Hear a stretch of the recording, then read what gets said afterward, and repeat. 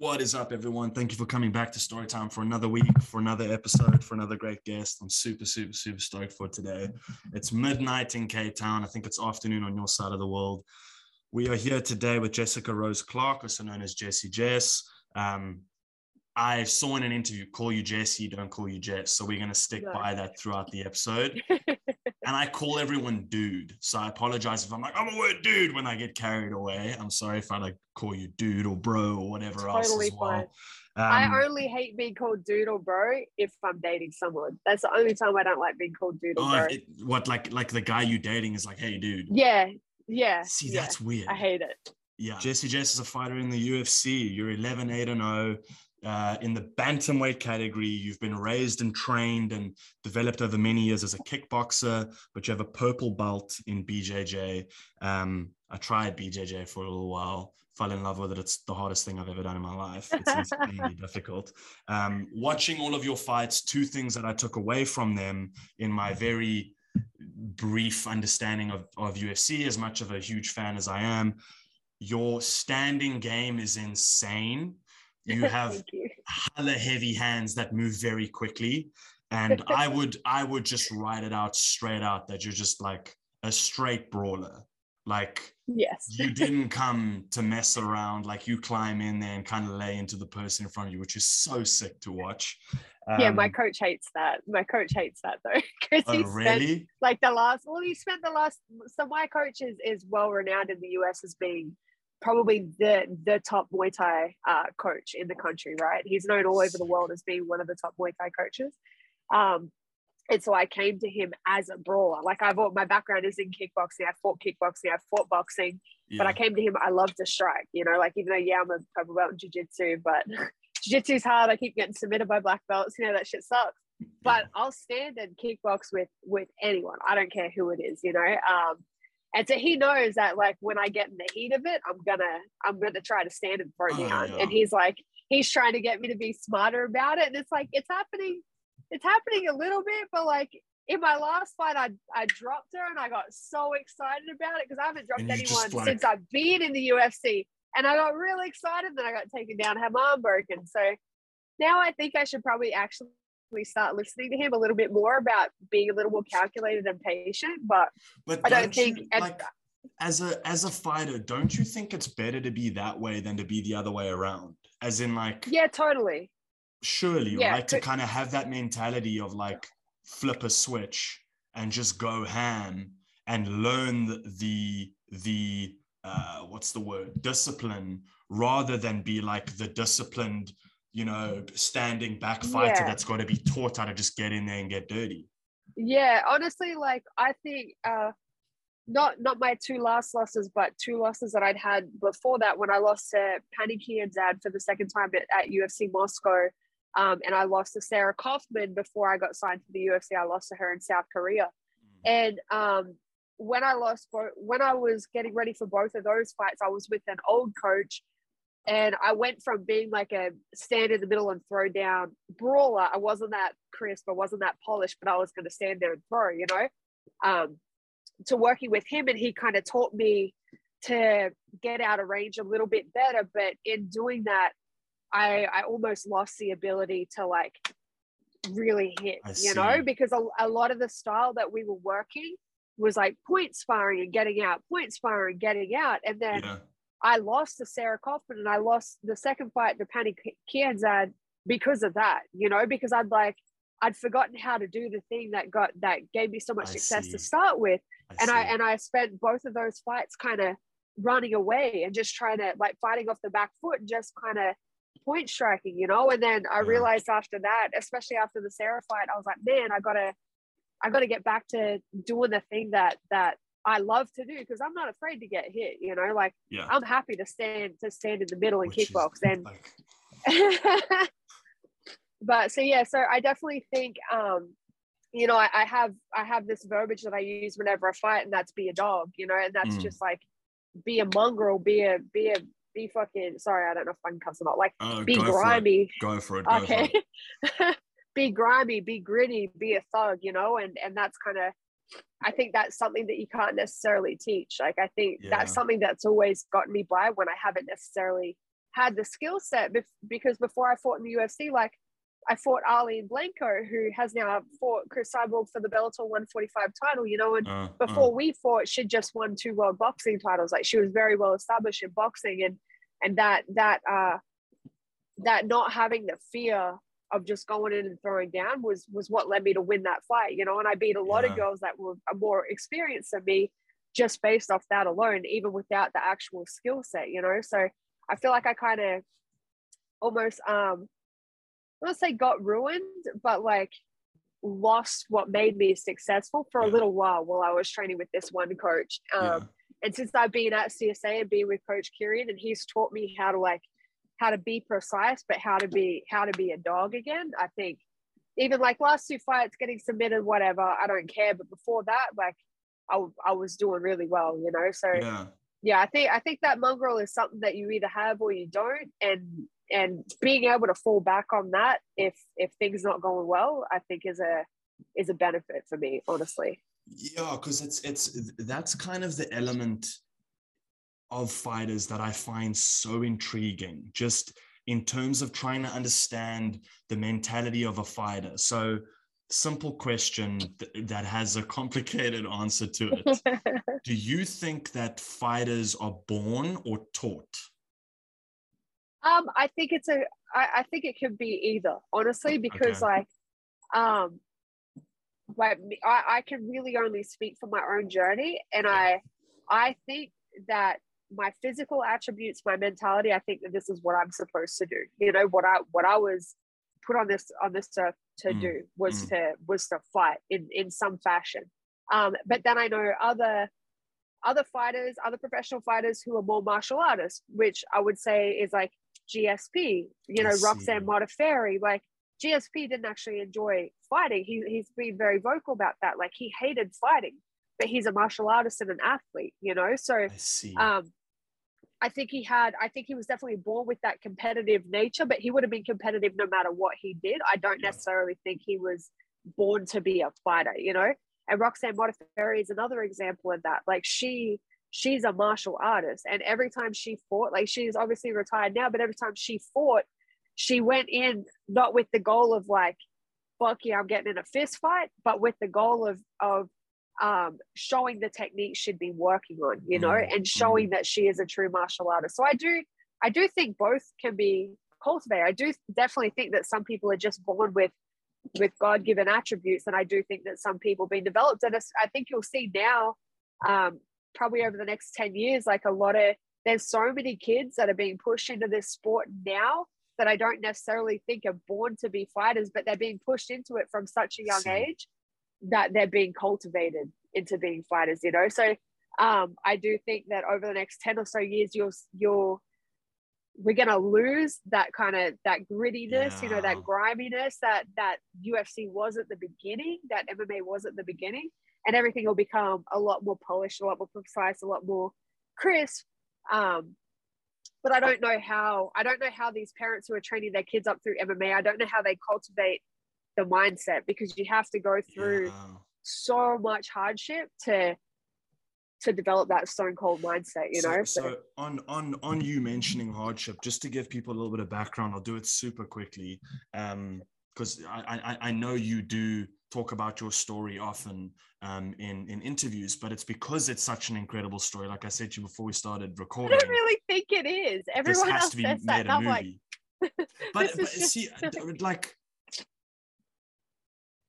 I think that's also what leads towards making you the person that you are, because like a lot of other people would be like, it was so hard. It was the hardest, you know, that like, I always call it when people Hollywood a story.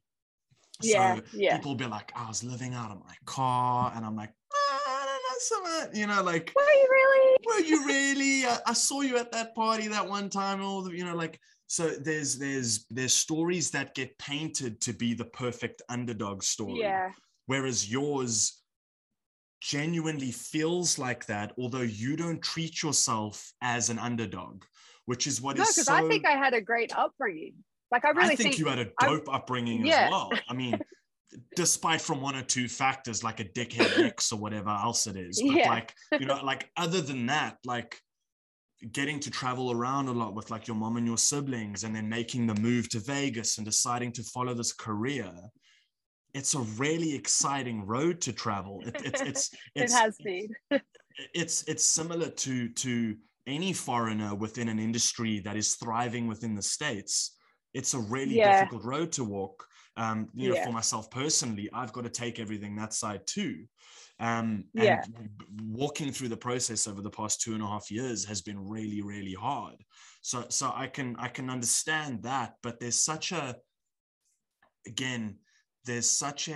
positivity and such a great high outlook that you have of your own story that, without it sounding like I'm trying to blow smoke up your ass, like, it's so many people don't do that anymore, because so many people, and I can include myself into this a couple different times throughout my life, in that one, taking responsibility nowadays is very, very rare.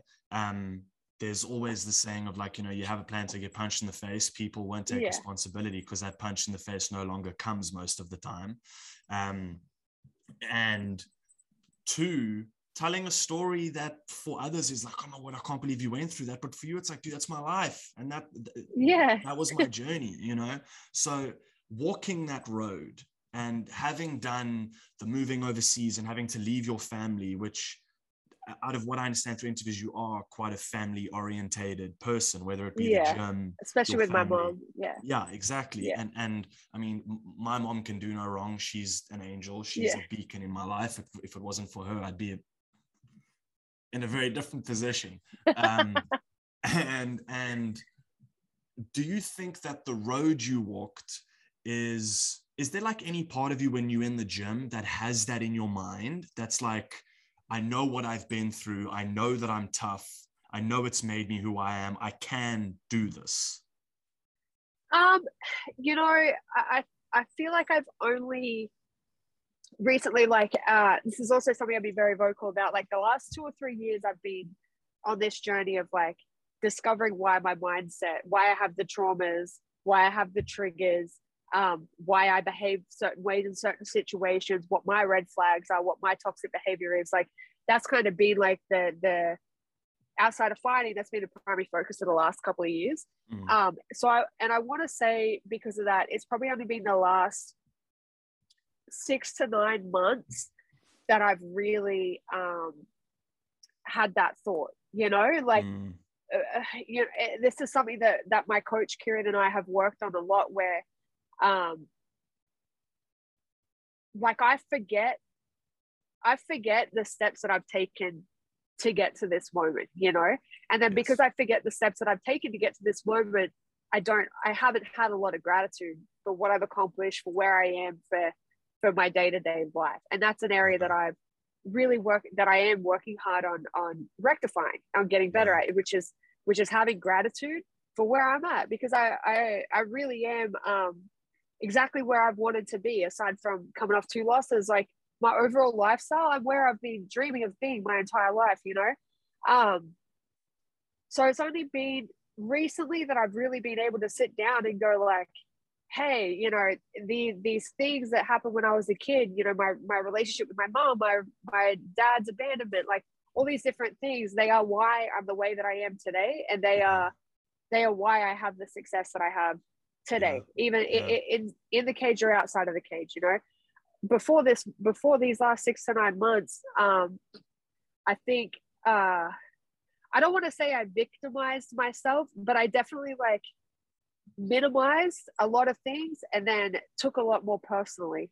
Like for example, this is something that my coach and I talk about all the time, and that I really have worked through, and I don't do anymore at all, ever. Not even for a second. But a lot of fighters do this, where like we'll spar and something will go wrong, like we'll get hit more than we expected, or we'll miss something or something, and a lot of us will internalize, and that negative voice turns into, oh, I fucking suck, like why am I here, I'm a pretender, I'm gonna get found out, blah blah blah. That's like imposter syndrome. Exactly. That's exactly what it is. And I've literally had sparring sessions where I've won every single round and been inconsolable afterwards because I missed something, or I got hit more than what I thought I was going to, or like the dumbest shit, like, oh, I was off balance when I threw my right hand. like the smallest, most minuscule stuff used to spiral me. And I literally, fuck, what was it? It was at the beginning of camp for Stephanie Egger. I remember I had this one boxing session, this boxing sparring session. I definitively won every single round, like no question. And I sat in the cage afterwards, bawling my eyes out. My coach is like, "What the fuck is wrong with you?" And I'm like, I fucking suck. Like, why did she hit me that much? Every time I throw my right hand, I'm off balance. Like, why can't I recover from this? Like, why am I doing this? Why am I doing this? Like, I'm gonna start. And I was on a 2-fight win streak at that stage, and I was like, you know, how do I compete with the top girls? Like, how do I do this? You know, they're gonna find me out. Like, I'm gonna get knocked out. You know, like, and I just would spiral myself with all this negative self-talk. And kind of, that was like the last time it happened. I remember it so clearly. It was like 8 weeks before the Stephanie Egger fight. It was like the last time it happened. And I remember talking to him about it. He was like, you know, even champions still have these days, right? He's like, even unless you have a stone cold steel trap mindset, everyone still experiences this. The best of the best still have days where they question themselves, where they doubt themselves, you know? And he would say exactly what you just said. Like, look at the things you've done, you know? Look at where you've been. Look at where you've pushed through. And that kind of made me realize, like, fuck yeah, like I've fought way scarier people, you know? Like, I've been under the bright lights before. I've traveled all over the world. I've been in foreign countries where they don't speak any English. I've been there by myself fighting, you know. I've fought for fucking free, like, and outside of that, think I've been beaten up by my ex-fiance, you know, like I've been abandoned by my dad. Like, think about all these other things that I've been through, and I'm more upset about this fucking 30-minute session than I have been about anything else, you know. How crazy is that? that one night was a really big turning point for me. Because even like since then, you know, I've lost my last 2 fights the exact same way. I got armbarred in the first round, you know. And when it happened with Stephanie Egger, I took it really fucking hard because I still internalized a lot of it. I was like, I fucking suck. Like I don't deserve to compete with these girls. I should have beaten her. Like 9 times out of 10, I beat her, and I will fight her again, and I will beat her. Like that's a fact. But then this last one against Julia, like I'd let so much of that go, and I realized, like, I prepared the right way. You know, I got criticized for getting armbarred again. I do jiu-jitsu 5 days out of the week. I do jiu-jitsu more than I do striking, you know. The fact is, I fought 2 black belts in a row. Not only that, I fought 2 black belts who have a bunch of wins by armbar. Like, that shit just happens. I chose to fight people who were better than me, you know, because I'm fucking mama didn't raise no bitch, you know. Like, I will fight. I don't care who you are. Like, I made the decision to take those fights, you know. And since this last one, like, I've been fucking upset. I've been upset about being off for injury. That's what I was most upset about. It wasn't even losing, because she'd lost her last 3 in the UFC, but she still has a majority of wins still via armbar, and I've dropped her, you know. And then I got overexcited, and she took me down and did what she needed to do, and that was the only way that was the only possible chance she had of beating me. And she just executed better, you know. So I don't really have the same mindset that I used to be. Like, I don't have that occasionally I do, but I don't really have that imposter syndrome anymore, you know. Like, I know I've started taking stock of what I've done and where I've come from, and like everything that's led to this moment. And how can I be upset or mad at myself when realistically I'm going to fight for a handful more years, and then I'm going to be on to the next part of my career, and no one's even going to give a fuck about what I did in fighting. Like, that's my family, my friends, the people who love me, they don't care if I win or lose. They just want to see me happy. So then why do I put so much pressure on winning those fights? Like, it sucks. It's so crazy to me that we're actually talking about this, because I'd made note that you're such an ambassador for mental health, and overshare time for Josh. I love oversharing. I have a horrible habit of doing it, but I find myself in a stage of life right now. So I've never spoken to a therapist or a psychologist or anything like that before, but because I look at my life and I've got an awesome family, I've got great friends. Life's been awesome because it's allowed me to do what I love doing. And I'm from a small town, Durbanville, in the northern suburbs of Cape Town, that, like, you know, a lot of people don't even know about. Is I've been it Durban given and Durbanville, or is that just? oh yes, you know That's Durban South and Africa. Durbanville. Yes, so Durban is like a city on the East Coast. Durbanville is a much smaller like town in the northern part of Cape Town. Okay. So Okay. Sorry, continue. yeah. So I look at all these positives that I have in my life and everything that I have to be so grateful for, that in my own stupid way, I don't want to sit in a room with someone and go, this is why my life sucks, because it feels so self-indulgent, right? It feels so like, and this is such a horrible mindset, but it feels so like, dude, get up, shut up, stop complaining and kind of keep going, you know? And then you start to realize that the things that you ignoring and not talking about are hindering you from actually being good at the things that you love. And it starts to implode on itself, in that like there's this weird like train of thought that I've been obsessed with since I was a kid. So I'm quite a night owl, and I'd sit up late at night and listen to like heavy rock and roll and like write lyrics to music, or like draw, or like design a layout of a movie that I wanted to film, or like just like weird things. And I'd sit up all night doing it. And I had this consistent thought of like, the things that make me angry and sad, I never want to get rid of them, because they're such a defining pinpoint for me that I know I can go there when I need to feel this way, right?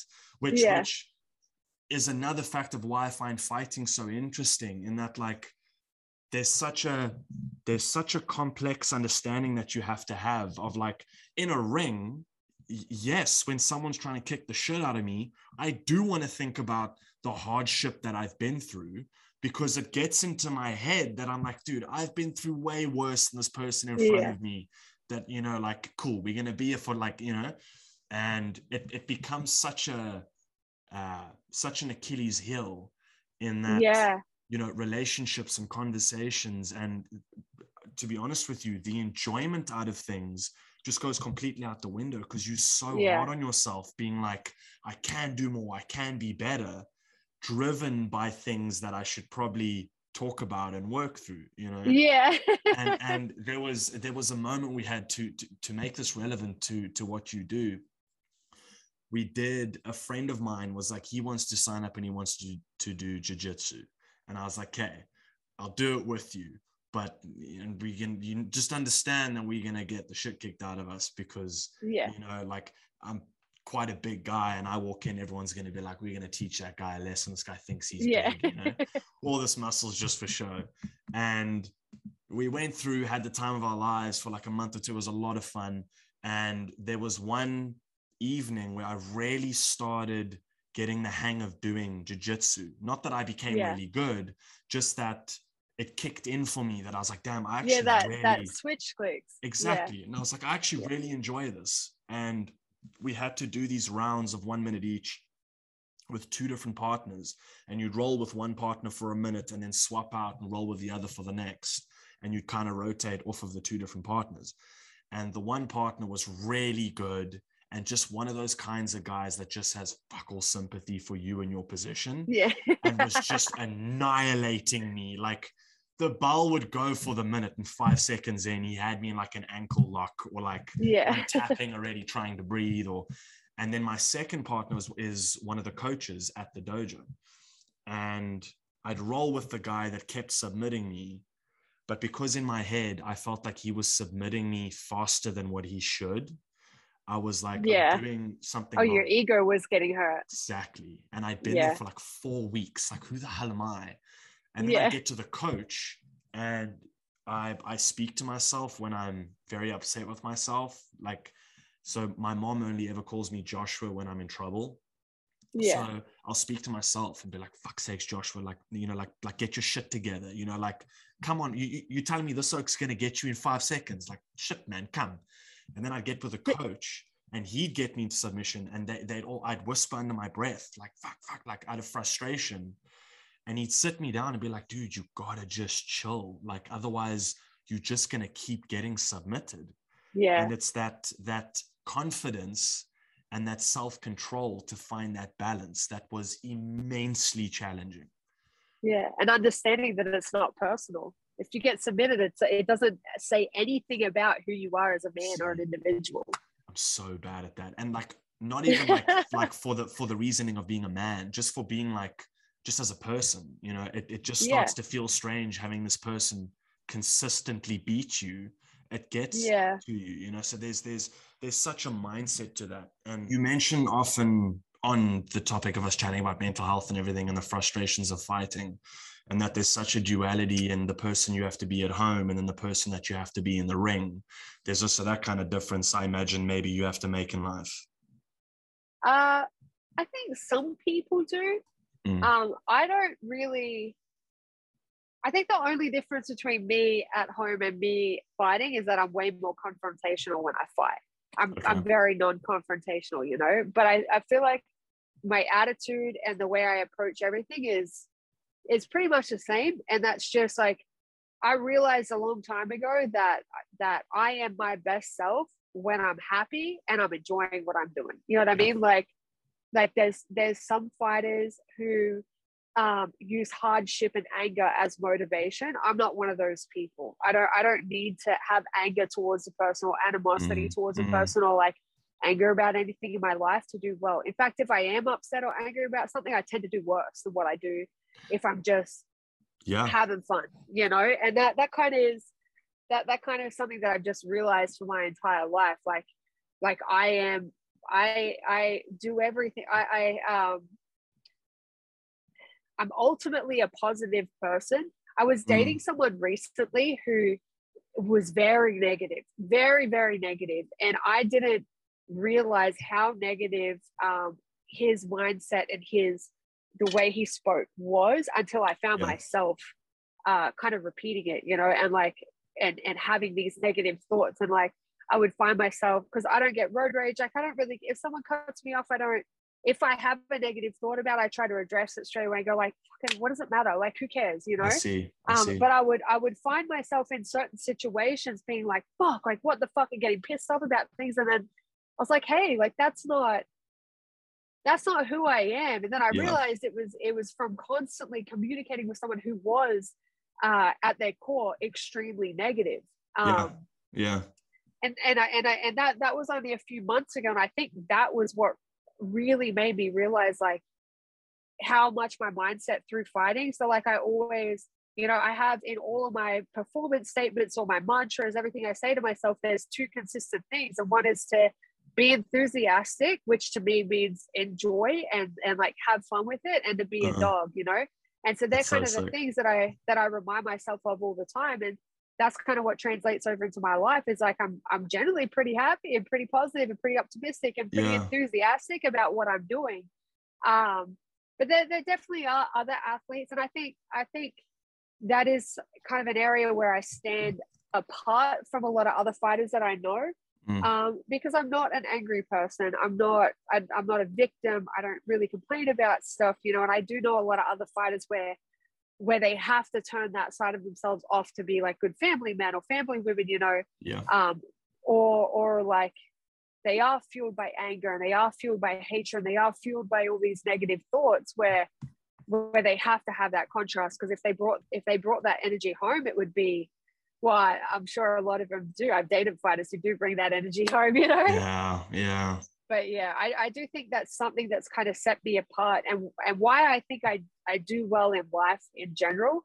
It's just because I don't take things personally anymore. Like if something doesn't work out for me, whether it's in fighting, whether it's in training, whether it's in my personal life, then that thing just wasn't for me, you know. And I'm going to find something else to do, or I'm going to find a way to work around it and still get to where I want, regardless of whatever the roadblocks are. Yeah. It's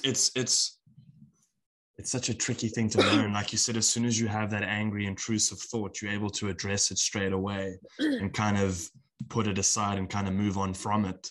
And there's such an aspect to working in film and TV that, because it's so obsessive and so all-consuming, it's very difficult to come home and not carry what you just spent the day doing into the home. You know, like if I've spent the whole day crying, I've spent the whole day pissed off, like you have to learn through being professional and through time and talking to people, how to, you know, kind of put that wall in between the two and be like, okay, I'm done now, I can kind of walk out. And that's sort of why I asked the question, whether it's similar for fighters, in that what you guys do is very real, because your life's on the line and your health and your safety is on the line, being in the octagon. Whereas in acting, it's not necessarily like that, but there is this like character element that comes in when it comes to like press conferences leading up to it, right? So it's obviously for pay-per-view and for views and, you know, for good television, there's the lead up of like shit talk at each other, at each other. Yeah, now there is. I hate it. It's so strange because so stupid. I don't know if it was McGregor that started it and put it at it this definitely level was. that it's at now. It definitely was, and he was the only one who did it well, because the people who've done it afterwards, like very few of them have like done things the way that he does. Everyone's trying to be Conor, but no one is Conor. No one's understood that like Conor is Conor. You need to find your own thing. You know?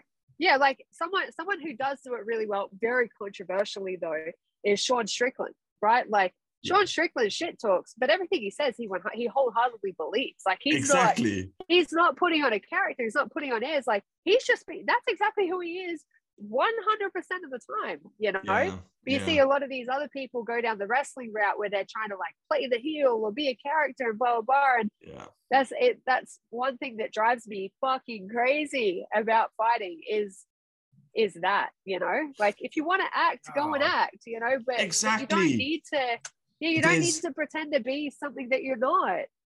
And there's like you said, if you want to act, if you want to be a character. So it's awesome to have this conversation and kind of go like, oh, that is legit who this person is. You know, it's not a front or a learned behavior like it is on set, where in the ring you're like, no dude, this is just still me, you know. I'm not trying to like brave up and act tough for the camera. I just kind of am, which is the most badass thing ever. But like, you know, there is such an element that's come into play now of this like building this character and then watching the person in the ring and struggling to kind of make that difference between, you know, like, is this person purposefully trying to rile themselves up to tell themselves, I hate the guy in front of me, so that it makes me want to kick the shit out of him more? Or is some people need that. Some people need that though. Like I know a bunch of fighters who need to genuinely hate the person that they fight, and that's great. Like there's no right or wrong answer, you know. If it works for you, it works for you. It's not necessarily what works for me, but I know that it does work for a lot of other athletes. So like it's not the right way to do it. It's not the wrong way to do it. It's just the way that the individual does it. Just kind of choose whatever works for you. Yeah, that's it. And for a long time, I had a coach tell me, like, I remember being asked by a coach a few years back before I came to California, and he was like, you know, why do you fight? I think I just lost, right? And I was like real fucking down on myself. And he's like, why do you fight? And I'm like, oh, I love it. Like, I love my job. You know, I love putting my hands on someone. I love being allowed to hit and kick people. Like, it's fucking great. And he's like, no, that's not a good enough reason. So then for a couple of years, he was like, no, that's not a good enough reason. Like, just loving it isn't enough. And then so for a couple of years while I was with him, like, I was almost trying to make myself angry. Like I was trying to use my trauma and the things that, this was like right before I went sober as well. So I was trying to use all the things that were like fueling my alcoholism. I was trying to use that with my fighting and being like, oh, hey, you know, like, yeah, loving it and being happy and enjoying my job isn't enough. So I need to be angry and I need to find this pain. Like I need this pain to fuel me. And I always struggled with that. I'm like, because I have traumas from my childhood, but they're not painful. You know what I mean? Like I don't go, oh, remember this one time that my dad did this and like that's what fuels me. Like, no, I don't really have any negative thoughts about the way I was brought up, about how I was treated, about any of that, you know, like, so I really, really struggled with that. Then when I came to Coach Kieran and started working with my therapist, that was when I almost accepted that it was okay for that to be my reason. And then for me, that was the strongest reason that I could have. Like being angry didn't make me successful. Like being upset, it just made me fucking drink myself into oblivion and be a miserable cunt all the time, you know? So, oh shit, sorry. Go for it. It's fine. It's fine. Say what you want to say. I don't know how that word's taken in South Africa though, because it's not the best here in the US. No. We know it as like the Aussie word. Okay. Yeah. So like if I said it, everyone would be like, what you doing? As soon as an Aussie says it, everyone celebrates. We're like, it's the coolest thing ever. Yeah. That's kind of what it's like here as well. Yeah. Exactly. I literally had a friend of mine and an Aussie friend of mine explain the different type of cunts that you can get. And like when it's a good thing and when it's a bad thing, like because you'll say it to a friend, but also say it to a guy you hate. And so it's like trying to find the balance of the word. I think I use it more in a positive way than I do in the negative. He said the same. He was like, it's like a term of miserable like in German. Or sad cunt, you know? Oh, there we go. It's if really I say cool. Mate, I'm probably, if I say mate, if I call someone mate, that usually means that like, oh, is that like a warning? I'm not. Yeah, like my all right, mate. If I go all right, mate, that means like, no, we're not really that cool. But if I go, oh yeah, cunt, and I go, yeah, you're my friend. See, that's so cool. That made me smile. It's how cool you feel when an Aussie says it. It's sick. It's so dumb. I wanted to ask you on you talking about like handling anger and like criticism in the industry and dealing with loss. What I think people need to learn to understand a little bit more about what it is you guys do is that you spend months obsessively training for something. And then when you lose, you're not just losing, you're losing publicly. It's so like for me, if I have a shit day and I feel like I've lost, it's my loss. But because the industry is built around such a fandom and such a fan base, they feel like they're losing, as silly as that sounds. It's because so many people love and back you that like, you know, it's almost like they feel personally attached to whether you win or lose, which is cool. But at the same time, it's a lot of pressure and a lot of like, you know, added frustration and judgment put on a fighter. And I wanted to connect it to when I messaged you being like, please come on the podcast, want to have a chat. You had just posted something with your two dogs, which are the cutest two dogs there. Thank you. And it was, so we call it a bucky or like a double cab. You guys call it a truck. We call it in the US, they call it a truck. I say my truck. Yeah. So like you were at the back of the truck, whatever. And I commented being like, please come on the podcast because I saw you just posted it. And I know DMs get lost. You're like, she's on the internet right now. Yeah. I was like, comment quickly, like, please come on the podcast.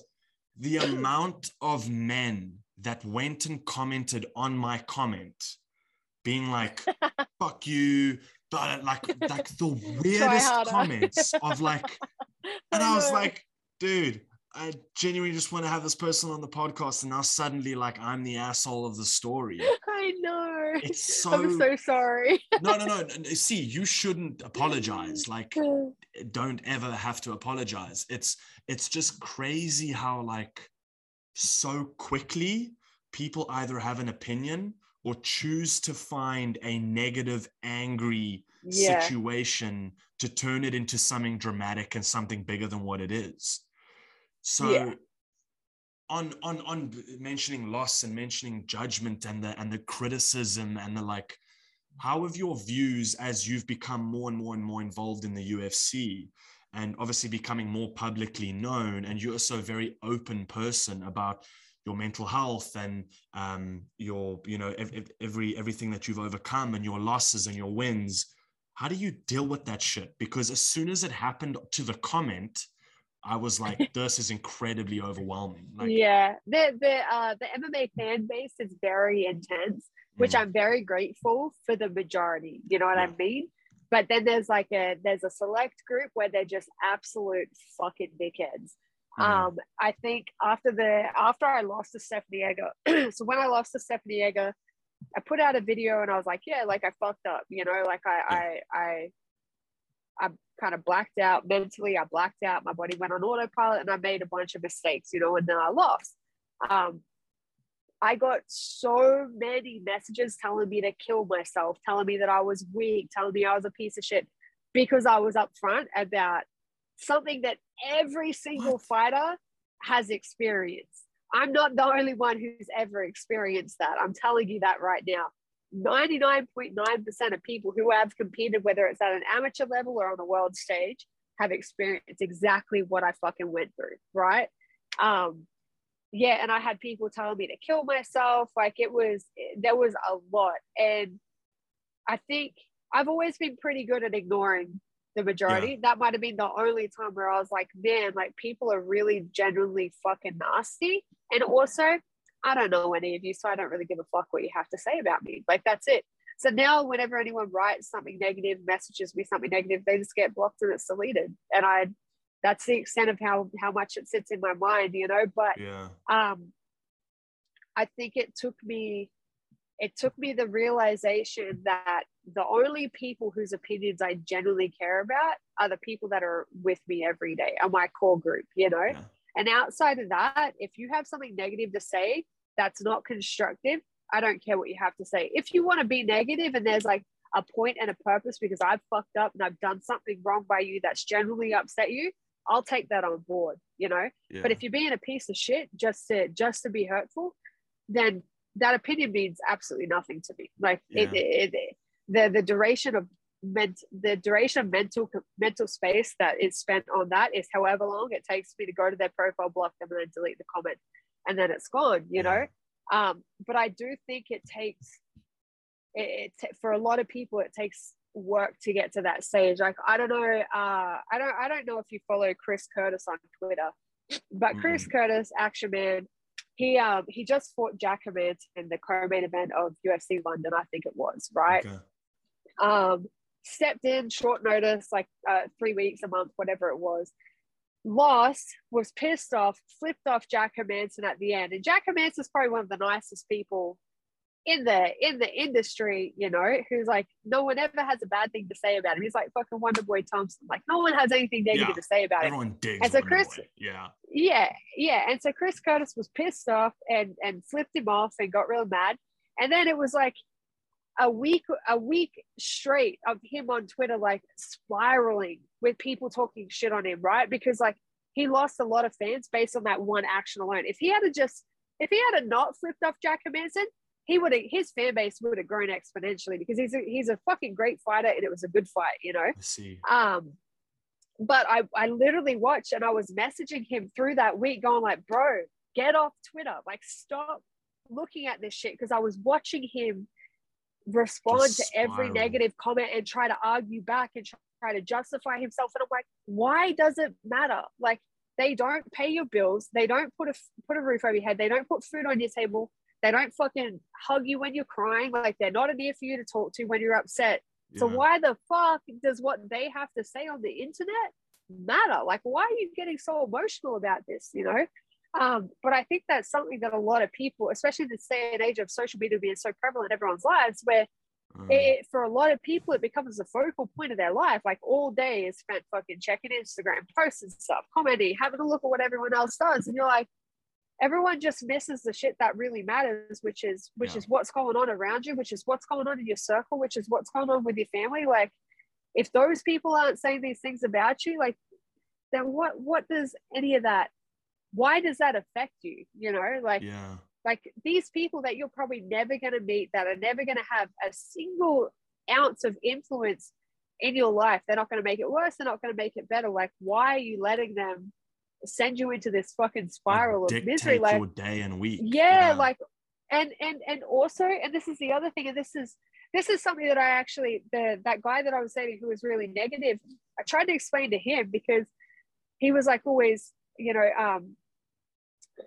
arguing with the mother of his kids and like feeling the need to justify himself. And I'm like, who are you justifying this for? Like why do you feel the need to argue and explain your reasoning for these things? Or why do you feel the need to vocalize this? Like Like, is that for her to understand, or is that just so you feel better about yourself? Yeah. And majority of the time, it's an ego thing. Like, Exactly. we feel like we need to be heard because that's what makes us valued, right? That's what makes how we feel and how we think real. But that's not.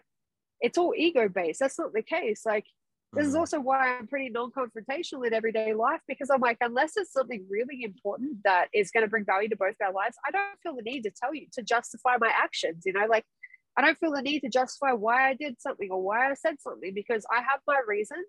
And like, just trying to explain them to you and having you understand isn't going to help anything. Like, that's not going to make my life any better. That's just going to, maybe if I can get you to agree with me, then my ego gets a little bit of a boost. Like, oh, see, I'm right. Oh, see, I have value. But that's only going to last until the next person disagrees, you know? That's exactly right. And so why do we feel the need? Why do so many people feel the need to argue, to justify, to like, everyone wants to get their point across and be heard, but like, the only reason people feel that such intense need to be heard is because they don't hear themselves, right? Like, they don't feel like, they don't have that confidence within themselves, so they need other people to go, oh yeah, you're right, oh yeah, I understand, yeah, you're right. And then they're like, oh, okay, see, I am right, like, I'm not. I see. You know, that's self-justification.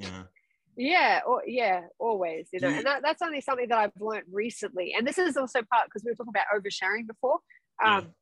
This is also a lot of where oversharing comes from, right? It's because we feel the need to be heard. Like, if we over explain, if we do something, like if you're in a certain situation and someone's like, why'd you do this, you know, like, this upset me, why'd you do this?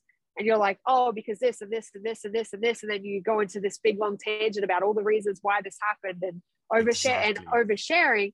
It's not even for that person. Now you're not trying to make that person feel better. You're trying to make yourself feel justified for why you did this thing that upset that person, instead of just going like, oh, I'm really sorry. Like, either this is why I did it, or yeah, that was fucked up, I'm sorry that I upset you. You know, like, it doesn't need to be as involved as what everyone makes it. It's oversharing. Damn, I do it all the time, and it's like, I do the same thing. There'll be so many podcasts I go back and listen to, and I'm like, why am I opening up about that? Like, the public don't need to know it. And then I'm like, well, at the same time, maybe sometimes they do need to know it. You know, maybe there's some kid that's like, oh shit, I also kind of feel like that, you know, and like, change of thought, because nowadays things are so fucking negative all the time, and industries thrive off the negativity, that like, positivity's kind of been thrown out the window in a lot of different ways. But it's admirable that you have the ability to like look at a situation and choose not to get worked up. I need to learn how to do that. Do you think? Well, I've paid a lot of money to my therapist to get to that stage. By the way, I'm about to do the same thing. So then, then I'll learn. I'm learning. Good man. Do you think? This is quite a silly question, but do you think knowing that you could kick the shit out of like 90% of the public gives you like the ability to be like, I don't need to get involved in this. I don't need to get worked up. I don't need to, because like, I'm pretty sure anybody that comes across you in public that's like, fuck you, or like cuts you off, you'd be like, this is a waste of time, because you kind of know. I don't really care. Yeah. I don't know. I don't know if it's knowing that I can beat people up, because that's not really ever my mindset, you know? I see. But I will absolutely 100% say that fighting and training and fight training has taught me a lot of patience and maybe a lot of acceptance and understanding of where other people are at and the journeys that other people are on, you know? So like, unless you're personally attacking me, or I'm in danger, or you're like, or someone I love is in danger, or an innocent is in danger, like, I'm not ever going to do anything, you know? Like someone told me a long time ago, actually this like not old, he's in his 50s, but this Australian man that I met in Vegas, who just happened to have like a ton of connections to people that I know back home, which is really weird because I'd never met him before, but I'd heard his name for years. And then I finally met him in Vegas. Yeah, it's world is fucking small, man. But I met him in Vegas, and I can't remember what he kind of became like a mentor to me for a little while, just like with mindset stuff, because he was just he was very quiet. Like he didn't share anything. It took a lot to like get in with him, but he was very successful. He worked really hard. He was diligent. He was dedicated. He was motivated. But he never talked about it. You know, he was one of those quiet achievers. And I can't remember what I was talking about, but I was like complaining about something, and I was like, oh, like why, you know, why is this person behaving a certain way, because it's affecting my life? And he said to me, he's like, if you ever want to understand why someone behaves the way they do today, you need to understand where they came from and what led them to this point. And ever since that really helped me, I think, have a lot more grace and acceptance for other people, because that was what that just that one little piece of information there helped me realize that a lot of the time, if someone cuts you off and gets mad about it, or if someone's confronting you about something, it's about them. It's not even about you. Like unless I physically walked up to someone and punched them, and then they came back at me and were like, hey, that fucking sucks, it probably has nothing to do with me, you know? Yeah. And it's the same. It's like the same in friendships, the same in relationships, the same in business relationships. Like a lot of the time, unless there's a legitimate issue, a lot of the time people's energy coming at you is about them. It's not about you. And so then I think that in itself, like it is, and then putting that in with like the discipline and the patience that I've learned with fighting and seeing where so many other people are at, I really just, I don't really care about confrontation. Like I won't ever really speak about, like I'll always say what's on my mind, you know, but I'm never gonna get involved in a confrontation unless it absolutely needs to happen, you know. Outside of that, like, so I don't really think it has anything to do with knowing that I could physically defend myself, because I've been in situations as a professional fighter where I haven't necessarily been able to defend myself, you know? So I know that like my skill set doesn't give me this fucking free pass or this all 100% shield, you know? I definitely just think it's the mindset learned through fighting that helps me with anything like that. You've also done a lot of self-work, which is really, really cool. Yeah. It's that's what this last like year and a half has been for me and my best friend Amber Librock. Like that's why we're best friends, because every day, like if I do something, like like I did something purely to fuck with an ex a couple of weeks back, which like the second I did it, I was like, God, like what am I doing? This is such toxic behavior. Like I literally did this just to amuse myself. That was so fun, and it wasn't anything bad. It was just like telling him I was going to see him for coffee, you know. So it wasn't anything really bad, but I knew that he still had emotions for me. So I was like, I know what I'm doing. I'm like instigating something just to like feed my own ego. So I instantly called her and I was like, dude, I just fucking did this. And she's like, that is such disgusting behavior, you know? And this is why her and I are best friends though, because for the last like year and a half, especially since the beginning of COVID, we've both been on this like journey of trying to work through our traumas. And especially since I've been sober, this has been the last like 4 years of my life, really. Once I got through all the emotional stuff of going through sobriety, has just been trying to be better people, you know, because there's so many fucking shitty people. There's so many shitty people who are never going to be willing to understand why they behave the way that they behave, and who just think that who they are is okay, no matter who they upset, no matter how negative they are. That like, if I can try to be honest and do the work for myself, I know that's going to influence other people. And I 100% believe that my mission in life is to help other people's journey be easier than what mine was, you know? But the only way for me to be able to do that is for me to do the work right now. Shit, that's really cool, dude. Like, hats off to you. No, like, genuinely, it's really cool. And like, you are going to make a difference in a lot of people's lives. You are going to make a difference in the industry. I truly feel you are. So thank you for sharing it and for being open to chatting about this kind of thing. You're welcome. Before we head out, I wanted to ask where you at right now in terms of, are you getting ready for another fight? What is the next fight that you'd like to take on? Well, my arm's not straight yet. So I can touch my shoulder now, which is nice. But I can't. So like I can push this arm in. Like I can't bend in any further than this, and my arm's not fully straight. So I'm not medically cleared from my elbow yet, because I have Well, it dislocated in my last fight, and I have a fully torn UCL and a partially torn tendon, and then a partially torn ligament on the outside. So I'm still just rehabbing all of that. So next month, I get to start wrestling and grappling again. And then once I can comfortably grapple and wrestle with no pain, then I'll get medically cleared, and then I can book a fight. So I'm hoping to fight like March, April next year. Okay. And who would you want to like? I want to fight Stephanie Yeager again. That's what I'm going to ask for. Okay. I'm going to ask for Stephanie Yeager, and then I'm going to ask for Julia Stoliarenko. I'm going to try to fight both those girls back to back. I'm going to get both those back. Fuck yes. I'm so stoked for that. That's going to be dope. That's going to be dope. Yeah, I just need probably both of them to lose another fight, and then I'll be able to. Because they're not going to give me rematches when I'm coming off 2 losses if they're winning, right? But if they lose, then I should be able to get my rematches. Yeah.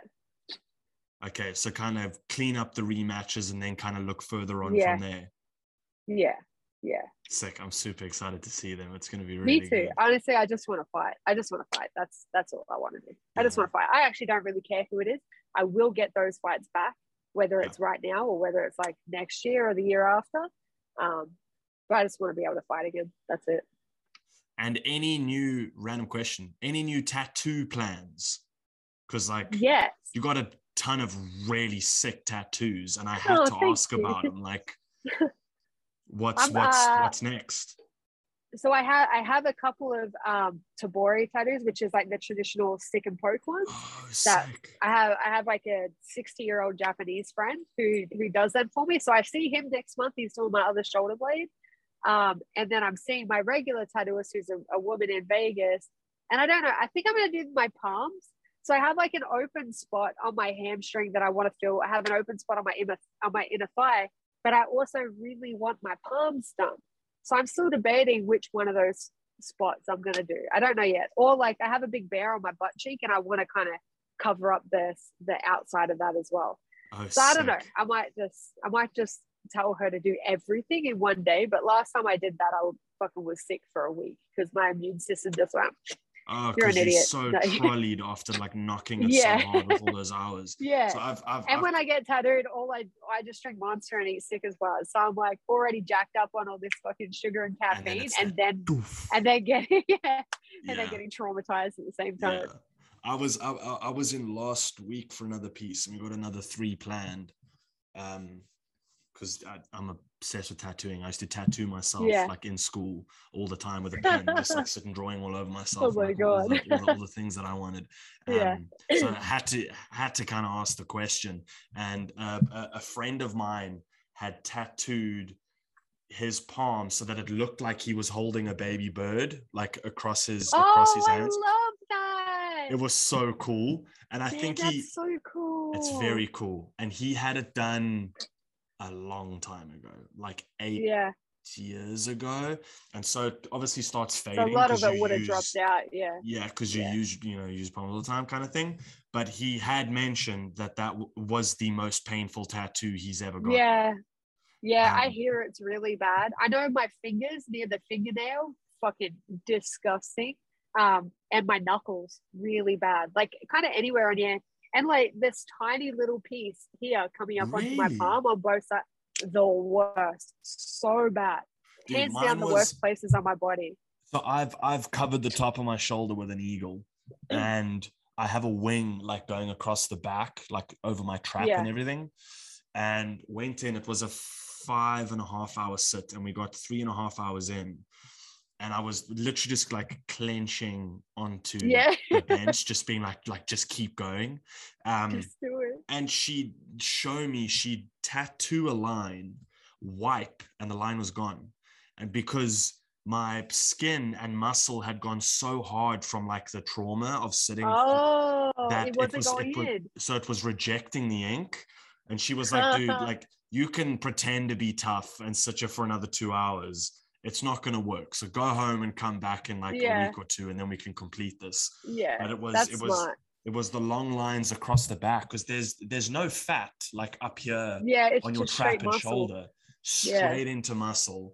And that's I have a plan to do a full thigh piece. And I'm so nervous for it because like honestly, I didn't think the thigh was that bad. Your hamstring's supposed to be pretty bad. I haven't got my hamstring. I've got like kind of the outside of my hamstring Yeah. done, which was ish. The actual hamstring muscle is supposed to be pretty shitty, but like the quad, well, honestly, wasn't that bad. Like the closer you get up Really? towards your crutch, it gets a little Yeah, funny. yeah. But like Or the like actual around the knee knee, I part, imagine as well. Like, oh, dude, the knee. So I got my knee done in Florida a couple of months ago, and it was fucking disgusting. It was. I had both really? of my knees done. The first one I don't remember being that bad. This last one was so bad. We were supposed to do 3 pieces. It was supposed to be my kneecap. So I have like the rose on my knee, right? And it was Yeah, supposed to sick. be my kneecap and then like one on either side above it. And I was like, no, I'm done. I'll come back to Florida next year. Like I'm like, Yeah, but it's Florida will my always be limit. there. Yeah. Yeah.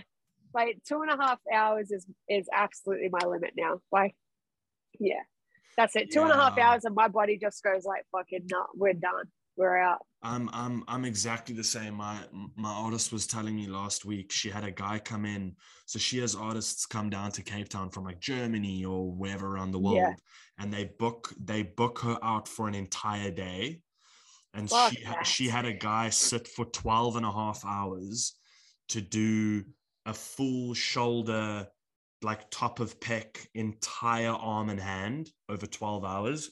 And she had another guy come in that wanted his entire back done in like one giant sailboat, and then obviously all the filling as well. Yeah. And she sat from like 9 in the morning till like 12, 1, 2 the next morning, Jeez Louise. tattooed this guy for like 16 hours. And she said all he did was just sit and drink brandy and Coke and just soldier through the entire thing. Yeah, I've seen that. Some people can just handle it. I cannot. I have I no got no idea shame how in they saying do I that. cannot. Oh, Yeah. I'm like a Andre, solid 2-3 hour baby and I'm out. yeah. Yeah. Andre Feely, who has more tattoos than I do, that's we talk about all the time. He's the same. He's like 3 hours. No, I'm fucking done. So no. Like I've let go of all ego and like bravado in getting Yeah. tattooed. I'm like, as soon as you tell me it's done, I'm stoked. You know, like Yeah. let's go home and love having it. Yeah, exactly. Yeah. Yeah. Anyways, Jesse, thank you so much for coming and joining me. Thank you for just talking shit, for being open, for being honest, for You're being welcome. raw. It's such a cool conversation to have conversations like these, and that's why I really, really, really wanted to have one with you. Having heard your story and watched your interviews about how open you are about what you've been through, what you're going through, your headspace, your career, I wish you all the best. I know you will make a difference in this industry as well as in the world. The work you do on yourself as well as your fights are absolutely incredible. So know that you have myself and all of my circles as your fan base in South Africa. Thank you. We are stoked for your next fight. And I know you're going to take the win. I know you are. Thank you. Thank you for having me. This is a cool podcast. You ask good questions. It's been dope. Thank you. I appreciate that. Thank you so much. So